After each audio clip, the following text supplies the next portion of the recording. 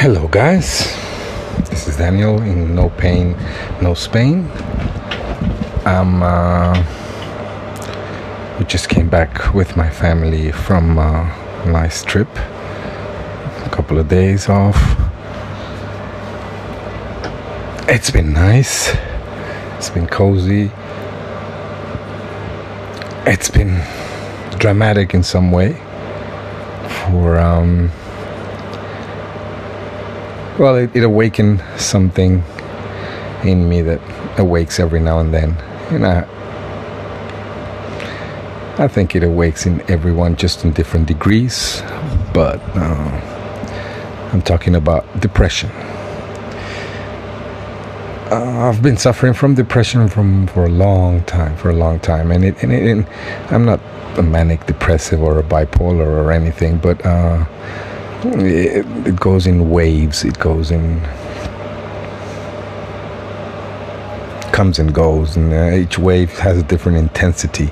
Each wave has a different reason or different trigger, but which makes me realize that because it's during a while I used to blame my depression on the triggers, on what caused them. For example, some trouble at work or some relationship issues or something. Whereas later I discovered that that's not the case. That those are merely triggers. That's what really causes a depression. Can be both. Can be a genetic trait, which I've tried to trace down in my family, but I can't find any real depressive cases, not as far as I can go. I mean, and another is losing purpose, is losing your way. I think it's depression is just a fancy word psychiatrists and psychologists have found for sadness. It's they're just scared of sadness, so they named it depression. They named the disease after it. And I'm not talking here about manic depressives again or bipolars, but it's just regular depressions, regular fall into black holes in which and nothing makes sense and nothing. Just the way I can describe it, and that's the way I described it to my sister yesterday, was that you're hanging by very thin threads, right? And everything around you, everything you do, everything you put your mind to, everything that you think your responsibilities are, these are threads. These are threads that hold you because you're constantly sinking, constantly. But somehow these threads fail. And they don't fail because the origin of these threads fail you. No, they fail because you're depending on external things. You're depending on your surroundings to support what you should support on yourself. So come to the realization that this is the real reason of depression, that there is something within you that you have to deal with, something that very profound, very deep, very personal, very intimate, and that you should face once and for all. The problem is that facing that brings tremendous consequences. First of all, if you face yourself, if you face the real issues, which I'm not going to name what mine's are, but generally they're pretty standard. Most people go through the same depressive process, which is somehow and most of the times, more often, a philosophical issue. Who am I? What am I doing here? Am I doing what I'm supposed to do? Time is running out. Am I doing the right thing? And how would I know? Then all these things keep adding up and adding up and adding up until one day you just can't take it anymore, and you just lose faith in everything, especially yourself, especially in your capacities to be part of everything, because nothing makes sense. Okay, the Greeks many years ago already discovered that life is a tragedy. Life sucks, man. Life sucks. I don't care who, where, or how.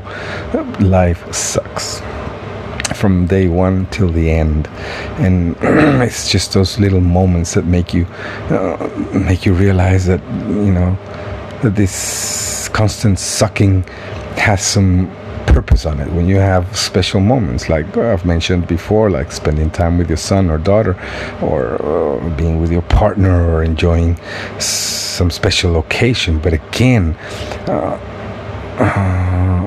these are external things. There is this interior world that just doesn't settle, that just doesn't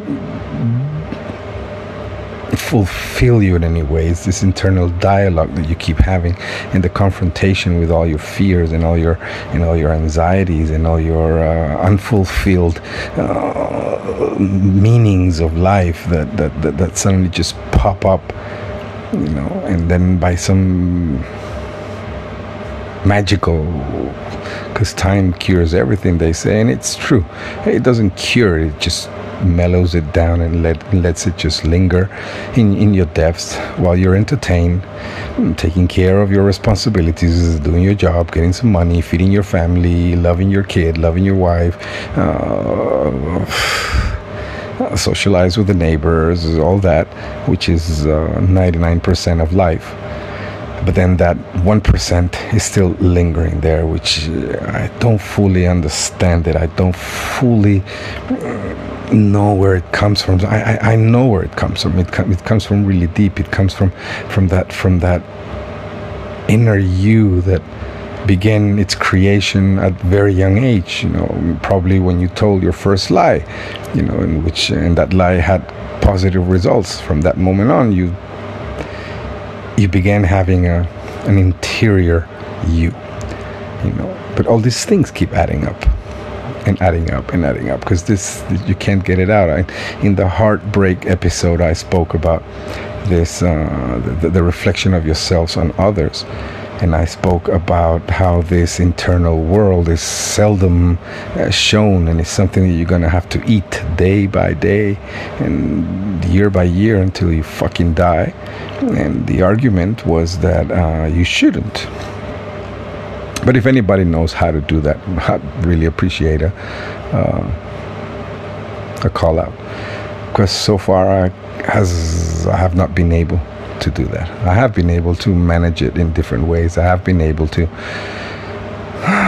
settle it down, or to put it aside for a while until I could figure out some new entertainment, some new excitement, or some pseudo purpose in life. But eventually, like a monster from the darkness, it just keeps creeping out and creeping up and creeping up until it grabs my pure self and just brings me down. And those moments, for anybody who has had any depressive episodes, those moments are terrible. They're absolutely fucking terrible, because again, you face yourself, you face and again, I'm talking about regular good old depression. Okay, I'm not going to extremes. Extremes is a different thing. So then the mechanics, once you start sinking, if you're lucky enough, as I am, to have someone, in this case my lovely sister, who know the exact words, who knows, who probably, because she knows me better than anyone, has the right words to put into my feelings, well, then you have something to grab onto again. And those moments are kind of magical, because they open new perspectives, they open new opportunities, and they open you to dare do new things. Because one of the problems, at least with myself, is that continuity, or whatever the fuck you say, that kind of bores me, kind of takes the excitement out of life. I might get really excited about something, let's say a new job, and I get into it real quick, but unless it has some inner value in it. And when I say inner value, I mean something that adds up to my purpose in life, not my purpose with other people in life, that also, but not only that. Then things start mellowing down until, oh, fuck it, I just lose interest in things. And then what happens with me is that lately, because of my my compromise with my family, in this case, for example, I have to feed my family. I have to contribute to the house. I have to be able to have something to give my son. Then my level of compromise or sacrifice with myself is limited, because I can't go crazy. I can't suddenly decide, as I would have 20 years ago, to just pack a backpack and get the fuck out and start a new life elsewhere. And I'm not here talking going holidays to Thailand. I'm getting to Argentina, as I did in 1991, with $75 in my pocket, not knowing anybody, and having to sort it out real quick. And I did that for 7 years. And then I went to the States. Well, you catch my point. It's not a quick escape. When I escape, I go all the way. Okay, but Fito Páez said, I keep running away, but I was always under my skin. And I fully understand that, because I've been running away from myself. I guess a lot of people do, for mostly all my life. However, these latest episodes that I've been having the past year, maybe, they have gone deeper than usual. They're scary, man. They're really scary. They bring out the worst in me. The worst in me for me. So far I've always been able to, I wouldn't say hide it, but always been able to prevent this dark side, or this shadow, as Jung used to call it, to protrude into something else. Although some things filter, of course. I'm not perfect, and I am able to identify when a situation with a peer or with my family is related to this, that it's happening to me. So but still, I've always believed that I do have a good control over that, and I don't let it transpire, at least not to dangerous levels. Okay. So as I was saying, this latest episodes for about a year. No. I'd say 2 years. Yeah, this was 2020. Yeah, they started in early 2018. Yeah. Well, they're pretty deep. They're pretty intense, and they're pretty radical in the way, because I'm not suicidal. I am not. But I've thought about it many times, and I've fantasized about first of all, the pleasure it would be to to choose when to pass on, to choose when your death would be, And I know that's hard to understand, but it's a kind of pride thing, I'm going to choose when my life's going to end. Not some fucking cancer in 10 years or 20 years, not a car crash, and not old age in a fucking hospital, tubed to the balls, and looking at an unknown nurse face cleaning your shit. That's one thing, but also the fantasy, the tranquility that it gives you, that it'll be all over. That one last act and it's over. When you think on those terms, when that comes into mind, and again, if anybody who's hearing this knows me personally or something, don't worry, I am not suicidal, okay? I'm far from it. I just want to describe what it is to consider at some point in a very mental way, not practical, but very mental, what this involves. And it involves the last straw. It involves the ultimate fuck it, the ultimate I'll take charge of things. Of course, people who do, or people who are really suicidal, I'm hoping and I'm guessing that until they do it, they try it many times, and one of the reasons that they don't come to terms to finishing the act is not only because of fear, which is also a great factor in this equation, but because they somehow, last fucking neuron at the back of your brain gives you the knowledge that the damage that you will do to those around you is irreparable, absolutely irreparable. I have known families who have lost kids or fathers to suicide, and fuck it, you're done for life. That's it. Your life is over, absolutely over, especially if it's your kid. If it's forget it, you ain't getting out of that. It's pretty tough if you lose a kid to an accident. It's pretty tough if you lose a kid to an illness, but to lose a kid on suicide, good fucking luck for the rest of your life.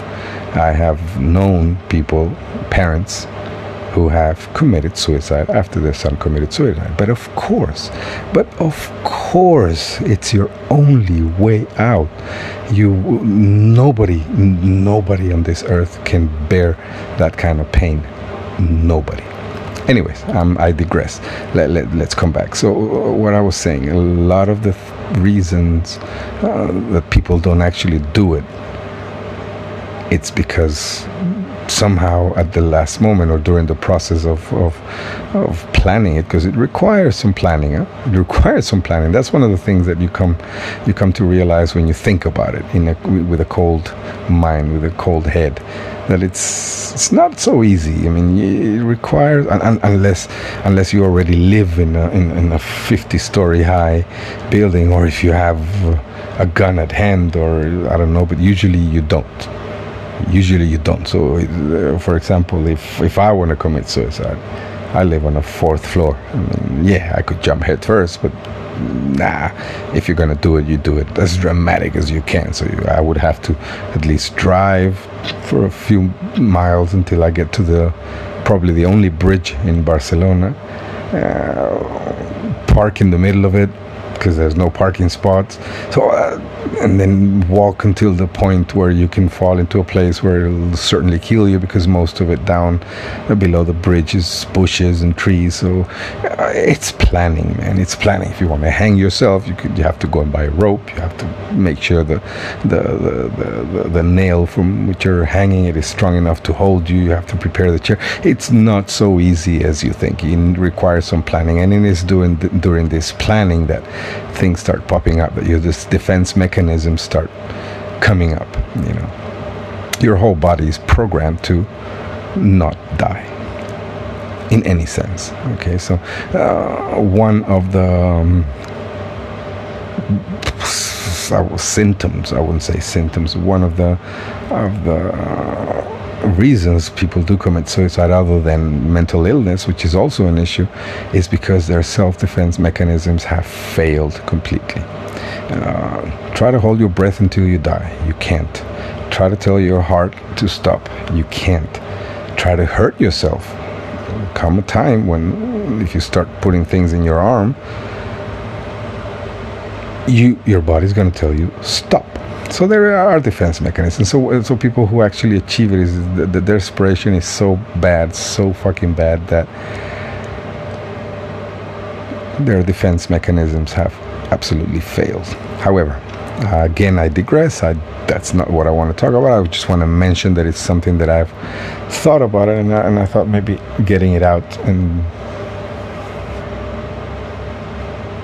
just getting it out of my head will make me think about it in a different way. But But yeah, the suicidal thoughts. Now let me speak about that, because it's something that just occurred to me. Suicidal thoughts. Okay, so could they be only bad? And I'm not saying here about people who actually plan and go through it. Okay, this is different. But in a depressive state, in a moment of somehow of desperation, well, it does offer some relief to think about it. It does offer a way out. It does offer like the last resource. That does not mean that you will, but at least let's just hope you don't get me wrong, but I find it that just thinking about it, which again I'm very, very, very far from even thinking of planning. I'm very far from that, but just thinking about it and having the possibility, although remote, to go through with it, it brings you some kind of relief. It opens a window. Okay, I find that for myself. And so when you have that window open, that last option there, then you say, okay, so however bad things can do, I always have that option. So let's consider other options. And then the other options become clearer. I'm not sure I'm explaining myself thoroughly here, but okay, so when the ultimate reality is open to you, and that is so extreme, then you go, okay, well, that's there. Let's go back to what else there is. And then the other possibilities kind of shred a little more light or become more easy to handle. Again, remember, this podcast is not planned. The podcast is not... there's no script for it. It's just, I just decide to sit down and speak. So I apologize if I make no sense. Apologize if I mix subjects, but it's, again, I'm thinking on my feet. So going back, so I've been having some, I wouldn't say severe, but pretty strong depressive episodes, more or less every 6 months. I've been to doctors. I have been to psychiatrists, because in Spain the access to psychologists is tremendously different. I mean, the process is, if you suffer some kind of depression, you first go to your personal doctor, and then he or she will give you a shitload of antidepressive for 3 months, and if that doesn't cure you, then he sends you to the psychiatrists. The psychiatrists, again, will fill your ass with stronger pills for 6 months, and during this 6 months, I think he or she will see you 2 or 3 times for 10 minutes, and then, only then, if your symptoms continue, then you get to see a psychologist. Now, have you ever heard of a more dumb line of action? It is as if they'd done this on purpose for you to go fucking nuts, because depressive states, and again, I'm not talking about manic depressives or severe depression. That's something else.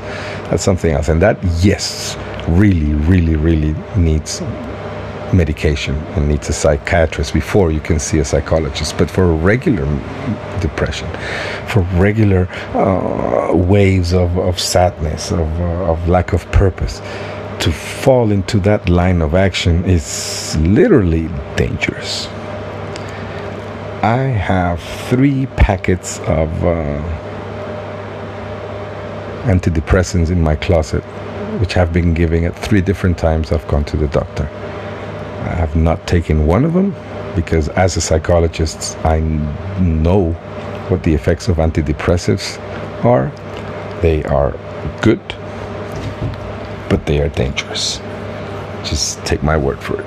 Do not take antidepressants unless you really need them. Depression, holistically speaking, is an opportunity for you to realize what's wrong with your life and do something about it. Face it. I'm speaking to myself here. I'm not speaking to you. I'm speaking to myself. Face it. Come to terms with yourself. Learn your deficiencies. Fight your weaknesses or accept them. But with medication, you will only put it down, and every time it comes up, it'll come back stronger and more dangerous. And you will find less and less resources to get out of it throughout time. So counseling to a depressive individual, it is very difficult because, first of all, you have to learn, you have to be able to identify and to transmit to him that the depression is a sign. Okay, because it's difficult to see this sometimes. It's difficult to understand that the depression is not the sickness, it's the symptom of the sickness. Okay, so first of all, you must identify if there are, what the triggers for these episodes are, even in every case. So, for example, in a particular case, it might have been, so if you've been fired from your work, that's an obvious trigger. If your partner has left you, that's a very obvious trigger too. But sometimes triggers are much less tangible. Okay, it might have been, I don't know, that you expected people to smile to you that day and they didn't, or you expected the little things to happen which they didn't. So it's an addition of many little things. So you must learn as a counselor, as a therapist, to be able to identify and to separate this from the individual and to make him see that these are external things, that these are things to be considered, these are things to be managed at some level, but they're not the illness itself. The illness itself is some kind of internal dialogue that's gone wrong, some kind of imbalance in who you want to be and who you need to be. Okay, and how the pressures of the external world force you to sacrifice more and more of yourself, and this is dangerous because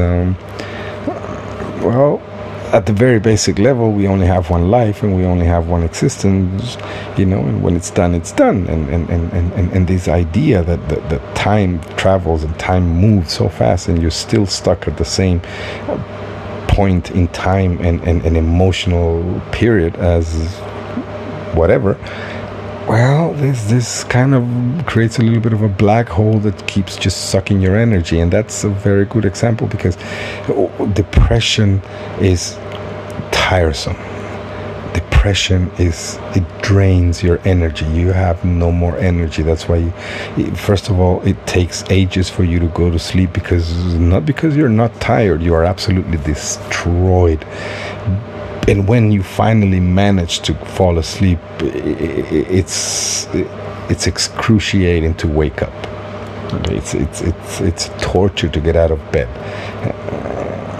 So the draining of energy is, so as a therapist, this is one thing to consider. To first start tingling the exterior. Is there something that makes you feel good in different episodes of this? Is this something you have done that makes you forget about things for a while? Remember, I'm not saying forget about things. I'm saying forget about things for a while. Meanwhile, we find what the reason is. So what we need to do now is lower the noise in your head, because the noise is not allowing you to see what's real. So we need to lower that noise in your head, and the way to do that is to confront the patient with some maybe some intimate questions and some tough questions.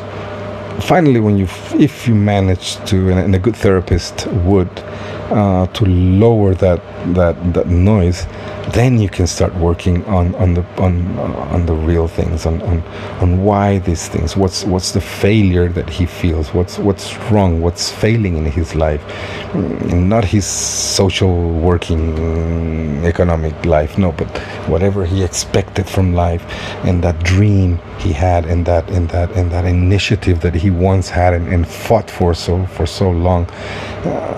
Why is it gone? Where is it gone? Is there any way to bring it back?